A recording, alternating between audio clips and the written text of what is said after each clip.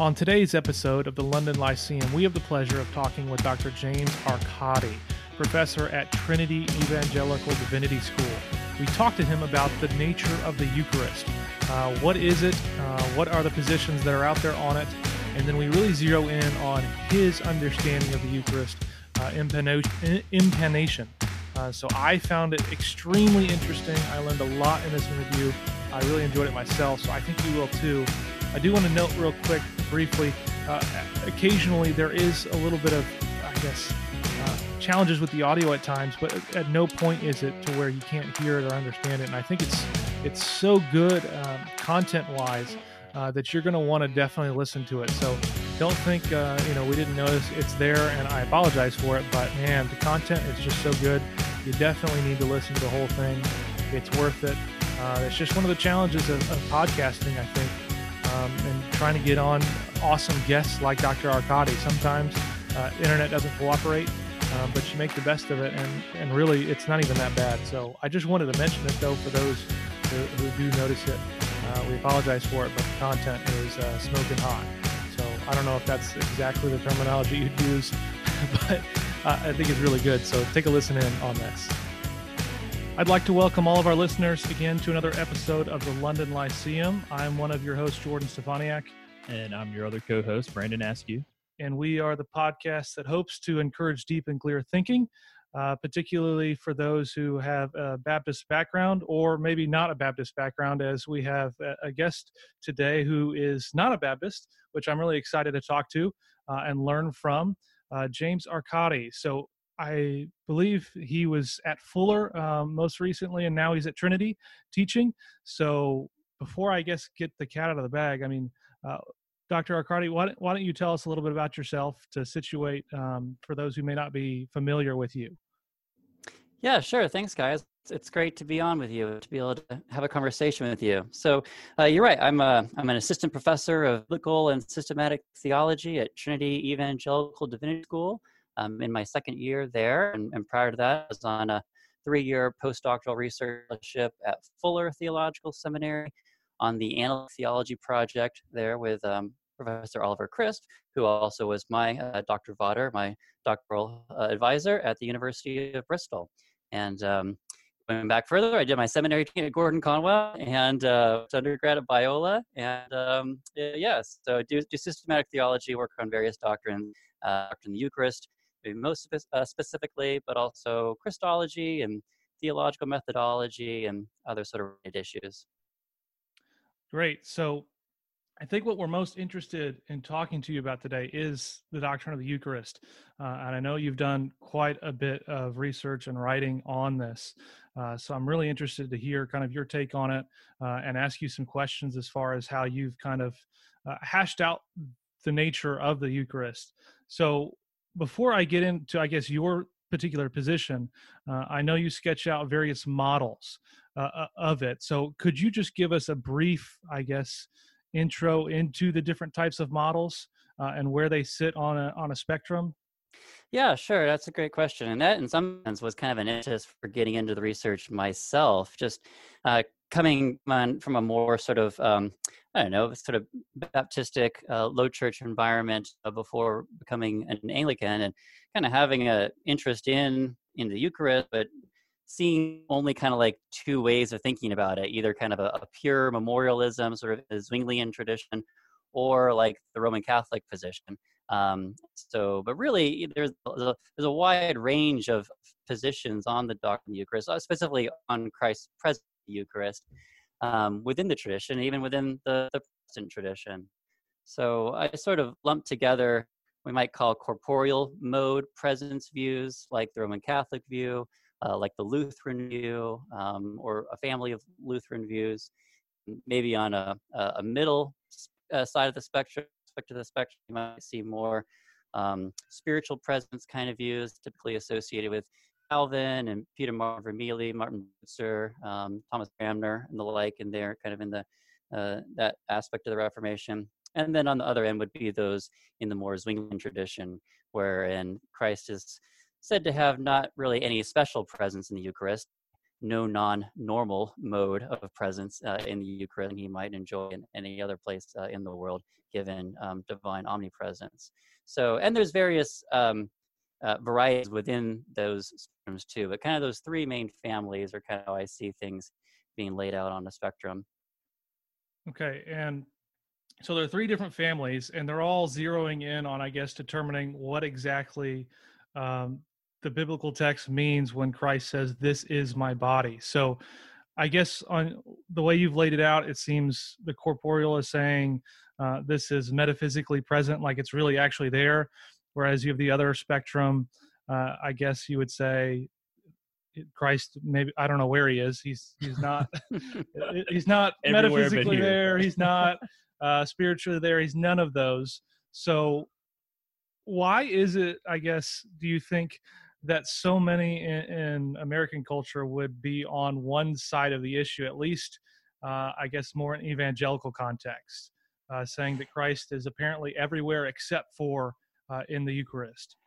Yeah, hopefully he's not like not there or in some fashion, but he's just there in the normal sort of way he's, Christ is anywhere. I mean, this is kind of a sociological, I suppose, observation than it is a theological one. But, a lot of North American evangelicalism coming out of a revivalist sort of tradition, as well as coming out of traditions that maybe had I don't know, sort of less of a concern with the metaphysical inner points of doctrine. Kind of mix that with, I think, maybe kind of an allergy to Roman Catholicism, sort of anything that smacks too much of Rome has to be disregarded. And so any kind of real presence view or a corporeal presence view is automatically, treated with some kind of suspicion, I think, at times. I think that's actually more, as I said, sociological than theological. I don't think there's really anything inherent in Baptistic or free perspectives on like hermeneutics, for instance, or even metaphysics that would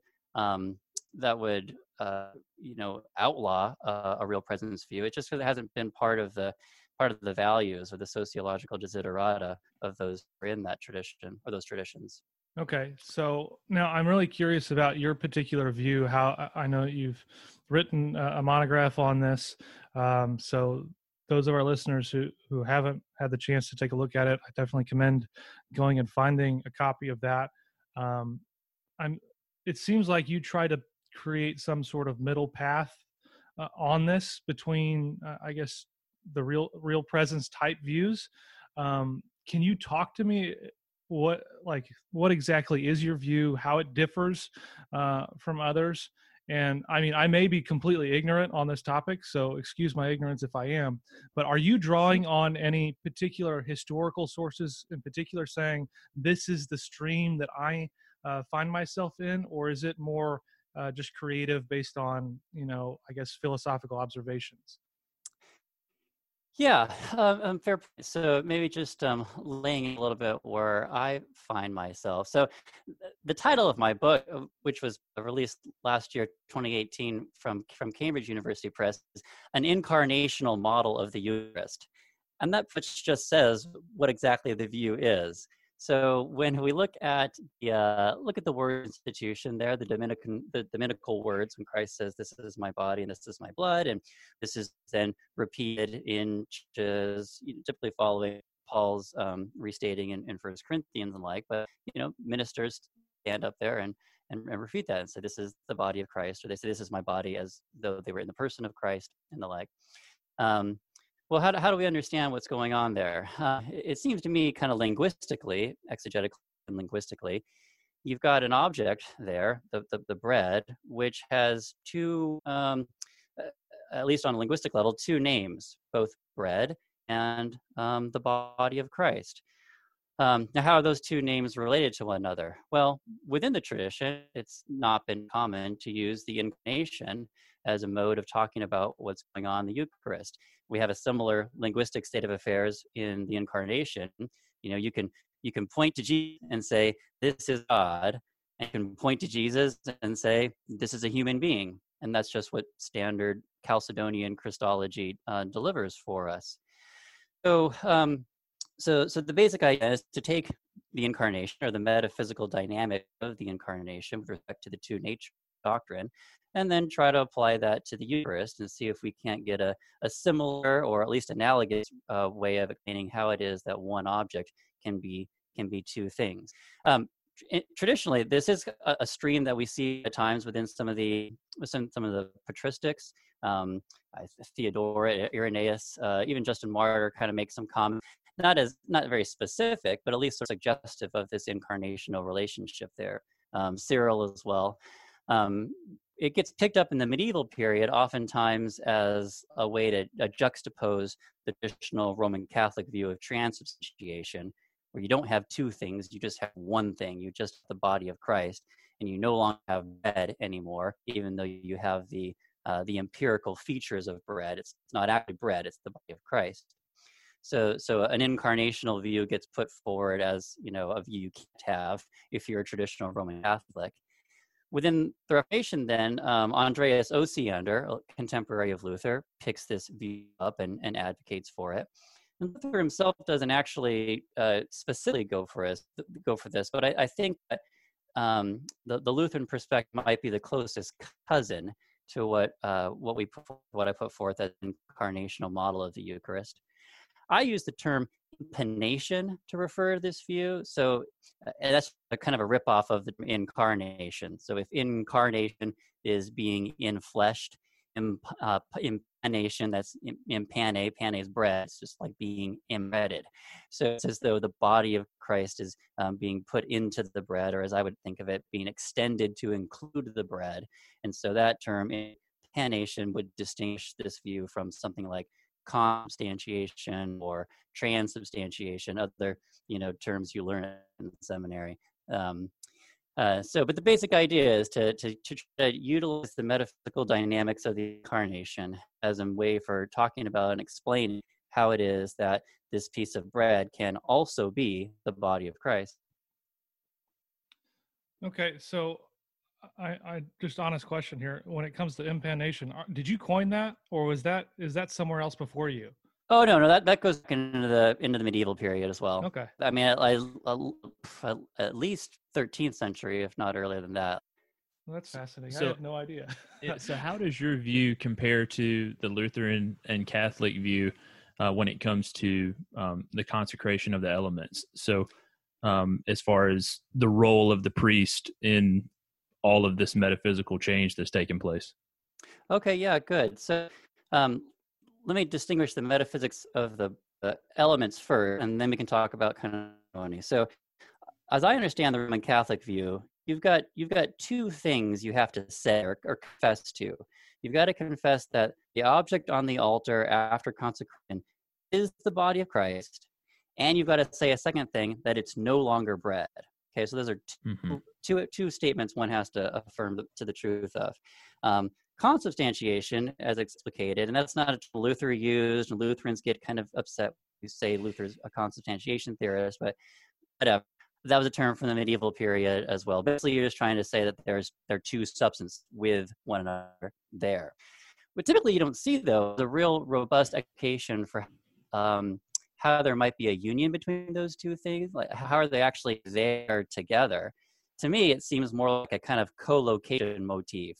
The bread is, the body of Christ is in, with, and under the bread, whatever in, with, and under is supposed to mean. If I were kind of playing this out in Christological terms, I would take consubstantiation to be kind of a Nestorian view. So you've got two things there that are not really clearly related in any kind of unity.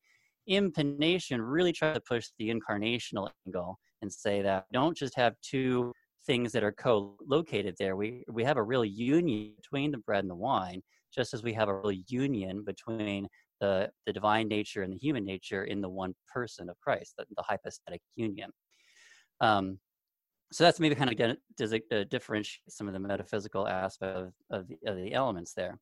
When it comes to the consecration, or however you want to call it, the institution, and who does that, like I actually try to, in the book, try to avoid some of those questions, because I'm trying to offer this motif or this model as an ecumenical model.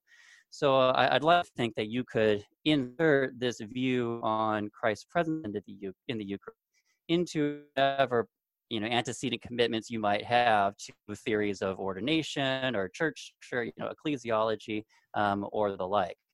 So it's really important for what I'm trying to put with respect to the Eucharist is that you have you have some person who is a designated official or designated individual by the ecclesial community who is about re-saying what Christ has once said, so that we can do this in remembrance of him.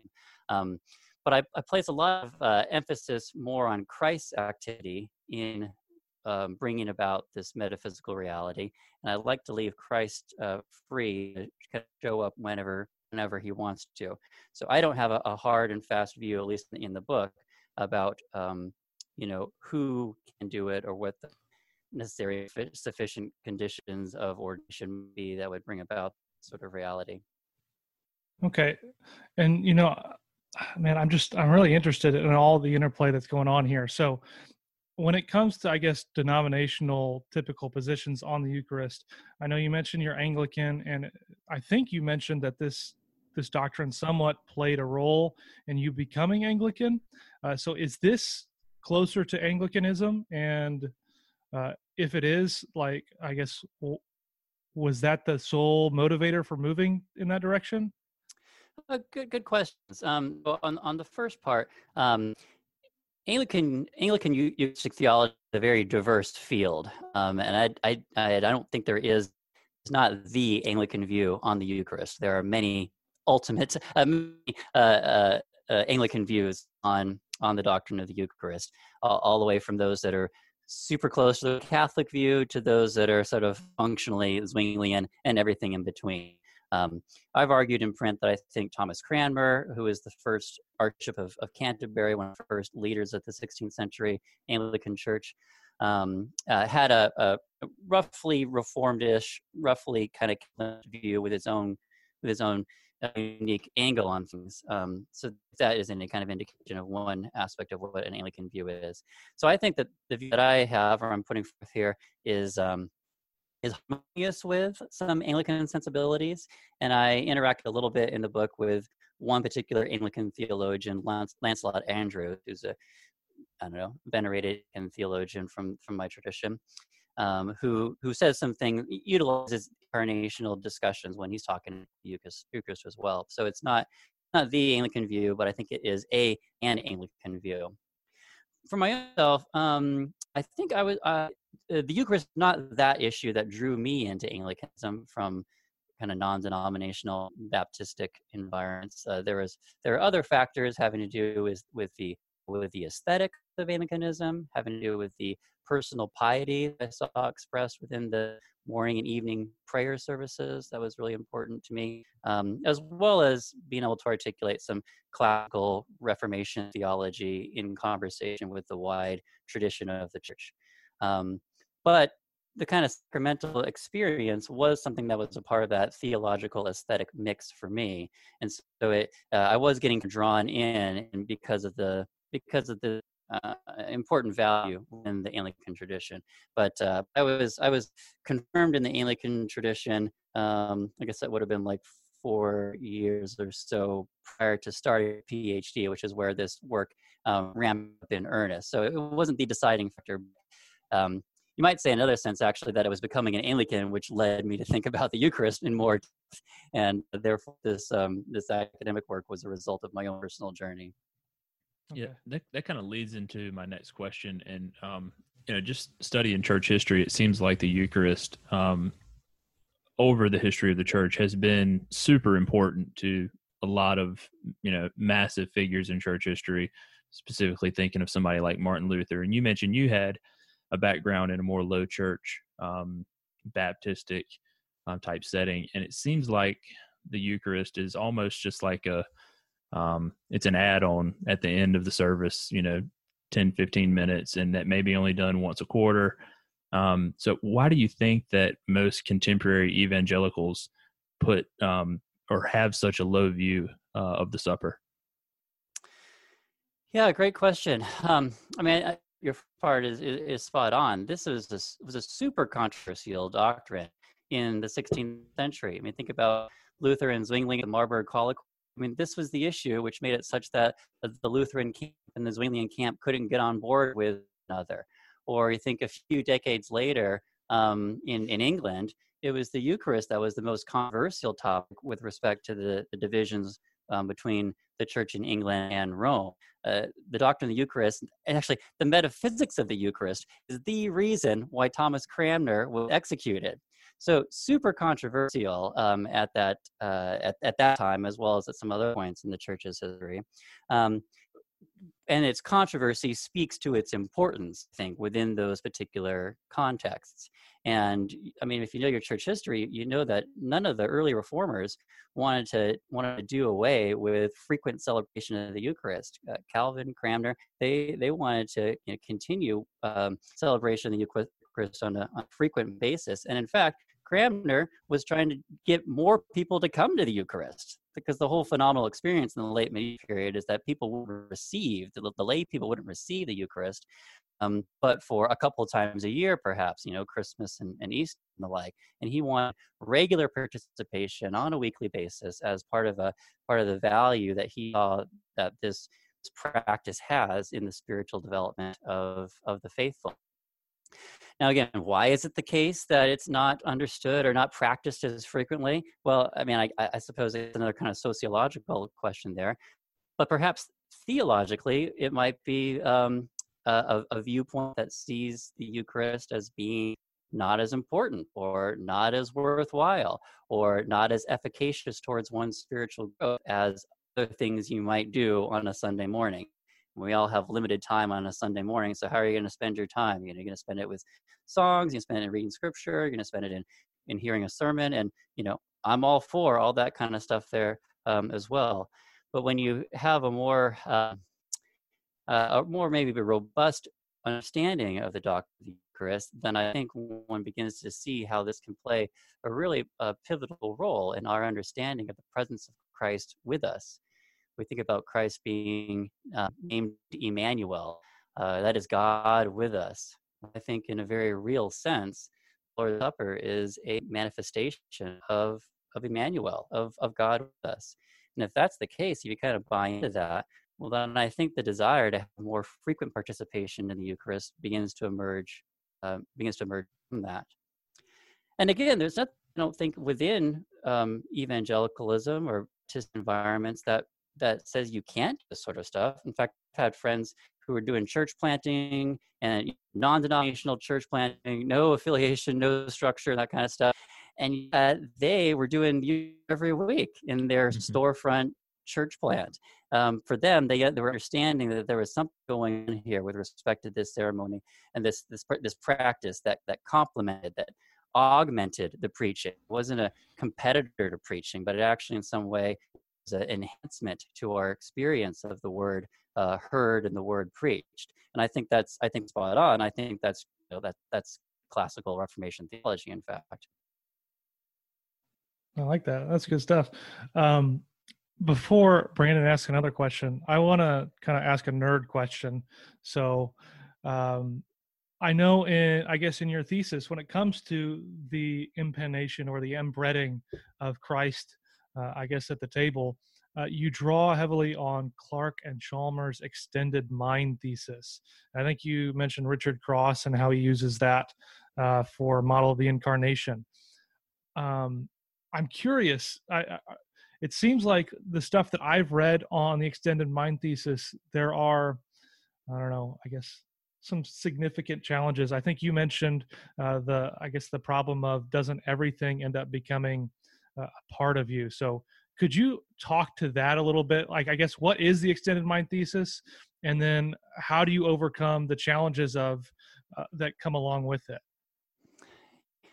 Right. So here's where the analytic in my analytic theology maybe emerges a little bit more clearly, borrowing from philosophy of mind in order to think about Christ's presence in the Eucharist. So I see the extended mind thesis, which is basically trying to say that there are bits of the world that get incorporated into our cognitive processes such that they can actually become parts of our mind. So Clark and Chalmers, or those in that camp would say, thinking isn't all in the brain, or thinking isn't all in the head. Rather, thinking can happen, and does happen, by means of other bits of the world, other enabling devices. So that kind of leads to a more general comment that we oftentimes have enabling devices that allow us to extend ourselves into places or domains that we wouldn't be able to be otherwise. You mentioned Richard Ross's article on Duns Scotus, where he was talking about how a knife extends your ability to do something. Like, I just don't have the ability with my hand alone to slice an apple into pieces. But when I grab onto a knife, I fuse that knife, so to speak, with my body's efficient causality, my body's motive power, and then I'm enabled by that knife to do something with my body that I wasn't able to do previously. So I'm extending my body by means of that particular knife. Now, Cross is using that to talk about the incarnation. So the human nature of Christ is an enabling device of the divine person to extend the divine person into the human sphere. So just in virtue of being a divine person, the Word is not able to walk around and eat broiled fish and be abused and suffer on the cross. So the human nature actually enables the Word to do these kinds of things, these human things that he wasn't otherwise able to do. So then applying that to the Eucharist, so see then, if you can see the connections there, the bread and wine are enabling devices that allow Christ to extend his body in such a manner such that he can be on the altar, on the table, as well as at the right hand of the Father, or wherever you think the human nature of Christ is presently. He can both be there, as well as extending himself by means of these enabling devices, bread and wine, to be in multiple places. Does that help? Yeah, no, I think that's helpful. I guess my interest in this, I mean, I guess I see some benefits to it, but as I'm turning it over in my mind, I'm wondering, it seems like, does this in any way, I guess, end up, I don't know, shrinking somewhat the inseparability of the union that, say, Christ would have in the incarnation? I don't know if that question makes sense, but it's just, as I think about it, I'm like, I don't know how I feel about this. I see benefits from it, but it doesn't, I don't know. I don't know what to say. Yeah, I don't know you if did that makes mention sense. too. Yeah, no, you did mention too, and I didn't get to this part of the question about, well, doesn't this make anything like the body of Christ, or something like that, Yeah. or everything? On a really strict interpretation of extended mind thesis, like, anything has the potential for being incorporated into Christ's body, so to speak. Like, there's a sense in which what is it in John? What is it in John when Christ grabs the whip of cords? He's like grabbing John 2. John 2, grabbing a whip, and he's like using that. Is that his body? Is he extending body? Well, on one interpretation, the mind thesis is all of our bodies are extended anytime we're using these enabling devices. I mean, maybe that's fine. But on the other hand, I guess it gets back. What's the dialectic, or what's the project here? The project is we have this phrase, "This is the body of Christ," of a piece of bread. And we have that in Scripture, and we have that in liturgical tradition. And so I'm not trying to argue that it's necessarily the case that this happened. Rather, I'm just trying to say this is what we're handed in Scripture. We're handed in the tradition. We're handed in our liturgical worship this phrase that this bread is the body of Christ. Here's a metaphysical situation that makes that come out as true, or makes that come out as an apt statement to describe a metaphysical reality. So, so I think that's how it might be helpful in that end. No, that is helpful. I think that's a good distinction that you're making there. That this is kind of, I guess, making sense of that statement. This is a way to make sense of the statement in that way. Yeah. So that's helpful. So before we let you go, I want to bring this back to the context of of the local church. So let's say you're talking to pastors or church planners, maybe even just church members, and you have the opportunity, as you do right now, to tell them, these are the necessary features that should be present when we celebrate the Eucharist. What would you want to leave them with when it comes to the topic of the Eucharist in general? Maybe things that they're neglecting that they shouldn't neglect, or things that maybe they haven't thought about in relation to the Eucharist in general.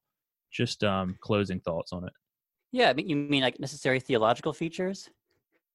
Yes, or maybe even just practical features I mean, of how we observe it.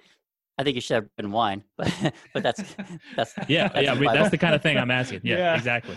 Yeah, I've always found it odd that, especially like in, I guess, evangelical, I guess, backgrounds, it's super necessary to have this type of mode for baptism. Yeah. But when it comes to the Eucharist, I guess we can exchange what the text says for a shot glass of grape juice. It's but really I weird guess how that's we do my that. own. That's the exact kind of thing I'm looking for. Like, so on that practical level, and this goes a little bit outside of what I maybe say in the book, but I mean, I'm going to be accused of being like a biblical fundamentalist or something like that here, but I think, well, if the text says bread and text says wine, like, we know what bread is, we know what wine is, those things should be used. And of course, there's disputes about whether or not the wine is actually like the wine we have right now, if it's some other kind of fermented thing, or if it's so like diluted by water, it's not really alcoholic. Like, fine, whatever, you can make those kinds of cases. But like, when someone reads the text and it says wine, like,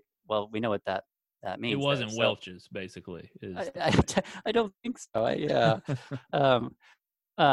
So I'd say, well, why not just kind of use those things right there? And of course, you can then create or kind of pivot to other larger biblical theological considerations about why the wine, and tie that into the Passover, and tie that into Last Supper, or the Last Supper as a Passover. If you want to go that route, or you can take the bread and connect it to manna, which seems to happen in John 6, and the like. So there are other considerations for why the elements themselves are important to a robust theological appreciation of what Christ is doing there. So those are considerations in that regard. But in terms of why and like the spiritual benefit, for me at least, it's in this whole presence motif, and I'm pivoting back to that term Emmanuel. I mean, isn't this in part like now I'm going to get really meta here all of a sudden, but the human journey is about trying to like find God and trying to like be in the presence of God. And certainly we, those of us who are classical theists, think that God is omnipresent, and so God is everywhere. God has the creator, and he's sustaining the universe and exists right now. But sometimes that's kind of hard to feel, or hard to get deep down in our soul. And the incarnation is this really specific way that God has come to us, that in the person of the Word, God has come to be with us. And we get his presence by means of the priesthood, in fact, as well. And so we have these various modes that God has specially deigned to come into our presence. And I think that the Lord's Supper is one of those modes as well, tied to the incarnation, tied to the preached word as well. And so if you think about that, and want to, and teach your people about that as well, teach your congregation about that. I think this is what's going on in Scripture. This is a little bit tangent, but that's kind of especially a theme that I kind of put forth in the third chapter of the book, trying to create more of a biblical theological context, thinking about why presence issues is a pertinent thing to think about. Last Supper narrative is why I tie things to in the synoptics to what's going on in John 14 through 16, as well as in Luke the Emmaus story as a bookend to the Last Supper.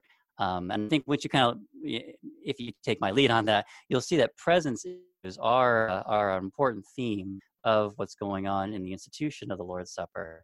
And those are things that then can be applied to our own contexts Sunday by Sunday. And that's thank you. Yeah, that's really helpful and especially interesting. I mean, I myself love the fact that you're doing analytic theology in ecclesiological matters. It seems like ecclesiology, for whatever reason, has been kind of, left in the corner by itself. I don't know if it's the homeschool kid in the room or what, it seems like people just haven't put forth a lot of effort in this area. And so I have very much, I guess, enjoyed and I'm thankful for the work you're doing. Even as you've been explaining it to me here, I'm starting to think about all these other connections, and the way you've done it is really, really well done. So for our listeners, I really encourage them to check out Dr. Arcadi's work, or Arcadi's work. Excuse me. So for those who want to know more about your work and follow the things you're doing in the future, where can they where's the easiest way for them to follow what you're doing? You mean like personally? Well, I mean, you can find me on Twitter. I'm just at James Arcadi on that website there. Also got my bio there at TEDS. If you got students out there, I'm happy to have eager young analytic theologians come and hang out with us at TEDS doing master's degrees or PhDs at the like. Yeah, or I've got an Amazon page too. You can check my Amazon page for new publication. How's that for plugging myself and marketing? I like it. And I will definitely plug your book whenever this episode drops. So no worries there. Great. So if anyone wants to be a student at TEDS, I've got to warn you, it's really cold up there and the Chicago Cubs are close. So I don't know if that's a good thing or a bad thing. It is cold. I won't deny it. I'm from Southern California originally, and we've got snow on the ground out here, and it's barely November. All right. Well, I want to extend a huge thanks to you for taking the time to talk with us today. I really enjoyed it. I think our listeners will too. And for those who are listening, you've been listening to the only analytic Baptist and confessional podcast that I know that exists. And you've been listening to a gentleman and scholar and Anglican, and James Arcadi, who I definitely encourage you to check out as you continue your reading and thinking about all things theological.